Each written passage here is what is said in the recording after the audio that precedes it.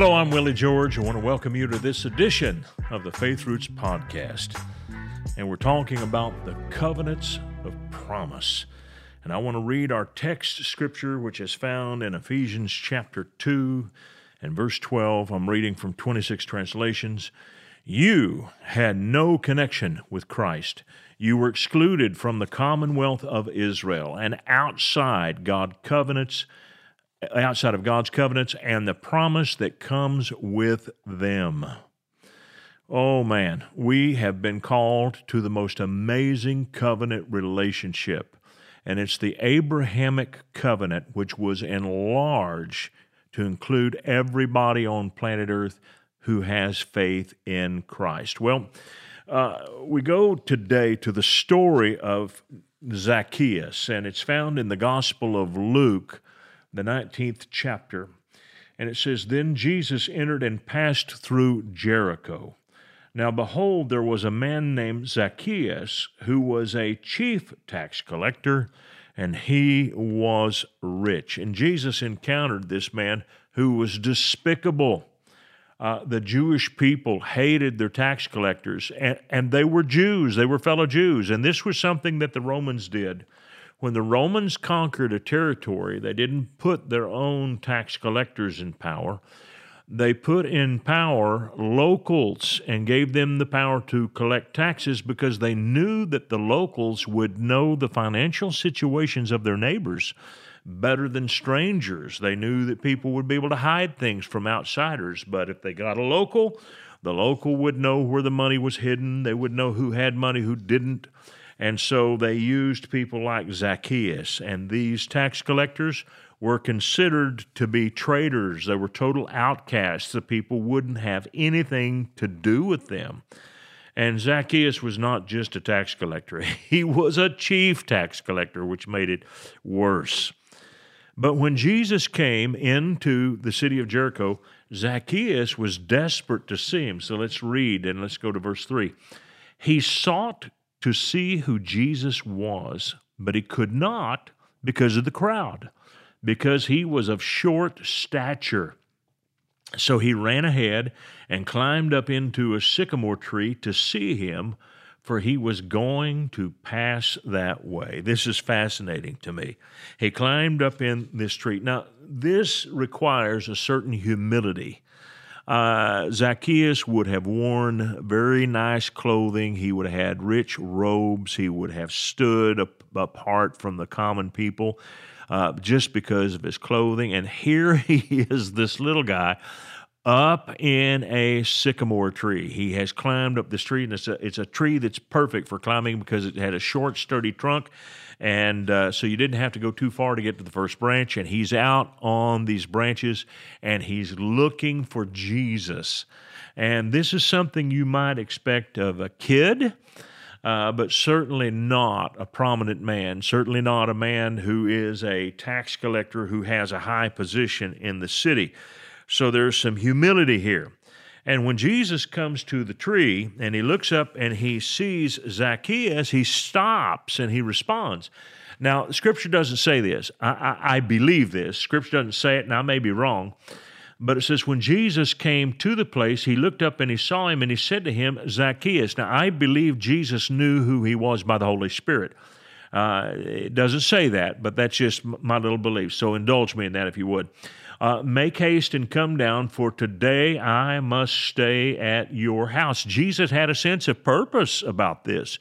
So he knew that there was something here. He was following something. If there was no hope for Zacchaeus, I don't think Jesus would have called him by name, and I don't think Jesus would have gone to his house.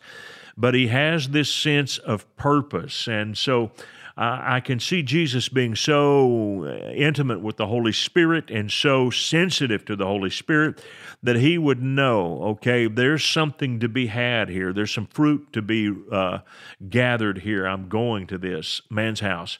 So he made haste and he came down and received Jesus joyfully. And so he was, you can see right away that he was honored to have Jesus in his home. This was not an ordinary thing here. Now, the critics didn't like it. They didn't like it at all because he was rich. and he was a tax collector, so he wasn't just rich, but he was probably a little bit crooked as well. And let me just say this, poor people are not automatically righteous. We have this notion that if people are poor, they must be right with God. That poverty has no bearing on your faith in God. Neither does being rich. So we don't hate rich people just because they're rich. And you know what's amazing to me is in the church, there are people who look down on the poor, and in the church, just as guilty are those who look down on those that are blessed financially. And I've seen that happen both ways, and you can be wrong on either count. Just because someone has money doesn't mean there's something evil about them. But a lot of people have a spirit of poverty, and they resent people who seem to have money. So this is a problem. And you see Jesus not being like this at all. He doesn't have any problem going to the house of Zacchaeus, and Jesus did not have a religious spirit. You know, that's something that it would be wise for us to observe. There are a lot of people who are religious that are not spiritual at all. They're not really close to God, but they are religious, and they carry themselves in such a way so as to have this air of superiority. Boy, and I'm going to tell you what, sinners feel that, and they know that, and they know that you disapprove of them, and some of us walk around with this kind of an attitude. I cannot approve of you until you're just like me. And Jesus didn't like that at all. Let me read to you how he thought about it. This is from the Gospel of Matthew, Sermon on the Mount, chapter 5, Matthew 46, 47, and 48. Listen to this. For if you love those who love you, what reward have you? Do not even tax collectors do the same? He said the tax collectors have a brotherhood about them, and they talk to each other, and they receive each other. They associate with each other. And if you greet your brethren only, what do you more than others? Do not even the tax collectors do so? And they're the most despised people in Jewish society in the first century. And Jesus said that tax collectors have this thing where they will at least receive their own. And he said, if you're the kind of person that the only person you can be friendly to is one of your own group, one of your own religious caste, one of your own church, fellow church attenders, if that's how you are, you're not like Christ. Therefore, you shall be perfect just as your Father in heaven is perfect. That doesn't mean you approve of people's sin, but you know what? We need to show civility to people that are not like us. And Zacchaeus repented. He changed when Jesus showed him civility and kindness. Let me read to you. This is Luke 19:8. Then Zacchaeus stood and said to the Lord, Look, Lord, I give half my goods to the poor, and if I've taken anything from anyone by false accusation, I restore fourfold. Now, there is no record that Jesus told him to do that at all. He did this on his own. What then triggered this stern look from Jesus? Was it Jesus' rebuke that triggered this kind of repentance in Zacchaeus? No. It was his civility and his genuine love, and Zacchaeus felt it, and he responded. You know what the Scripture says? It says it is the goodness of God that leads people to repentance. And it's too bad because a lot of people think they're doing God a favor by being the conscience of every evil person they come across. And this doesn't mean that you approve of what evil people do. Doesn't mean that at all. And there are times when you take a stand for righteousness against evil, especially in your government and so forth. But I'm telling you that we need to, at the same time, show a compassion for people who need God. Therefore, you shall be perfect, just as your Father in heaven is perfect. Well, what does that mean? When Jesus is saying, my Father in heaven loves sinners, for God so loved the world that he gave his only begotten Son. He loves sinners. And so Zacchaeus repented when he saw the civility of Jesus.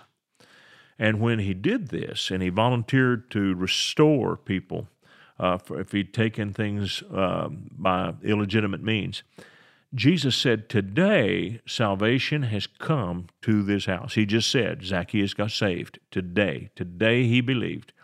because he also is a son of Abraham.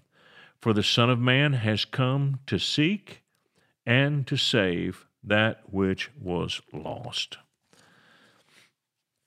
God favored Zacchaeus because he was part of the covenant family of Abraham. And Jesus didn't say he was automatically saved because he was the family of Abraham. He said, today salvation has come to his house. So it was later that when Zacchaeus had a change of heart, that's when the salvation came. But because he was a son of Abraham, he had opportunity to hear. Now, this is what's so very important. It's important for us not to give up on people. You never know. There are people that you will come across who have an ancestor that prayed for them, maybe a grandmother, a great-grandmother who prayed for them and earnestly sought God for them and asked God to have mercy on their family, on their children, on their grandchildren. And you know, those prayers are every bit as much alive today as they were when they were first prayed. When I first became a follower of Christ, I felt like there were some people I could reach, and some of them were in my school, and I went after them and led several of them to Christ. But one was a great uncle of mine, and I had been around this great uncle one time.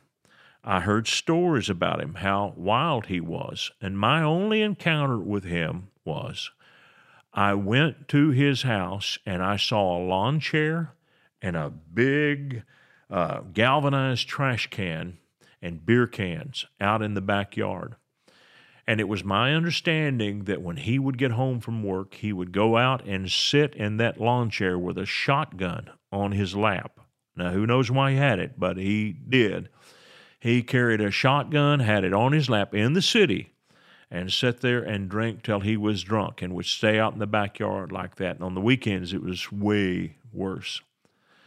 And that was what I'd heard about him as a little boy. And so I knew he was far from God. I was far from God as a teenager till I got saved when I was 17.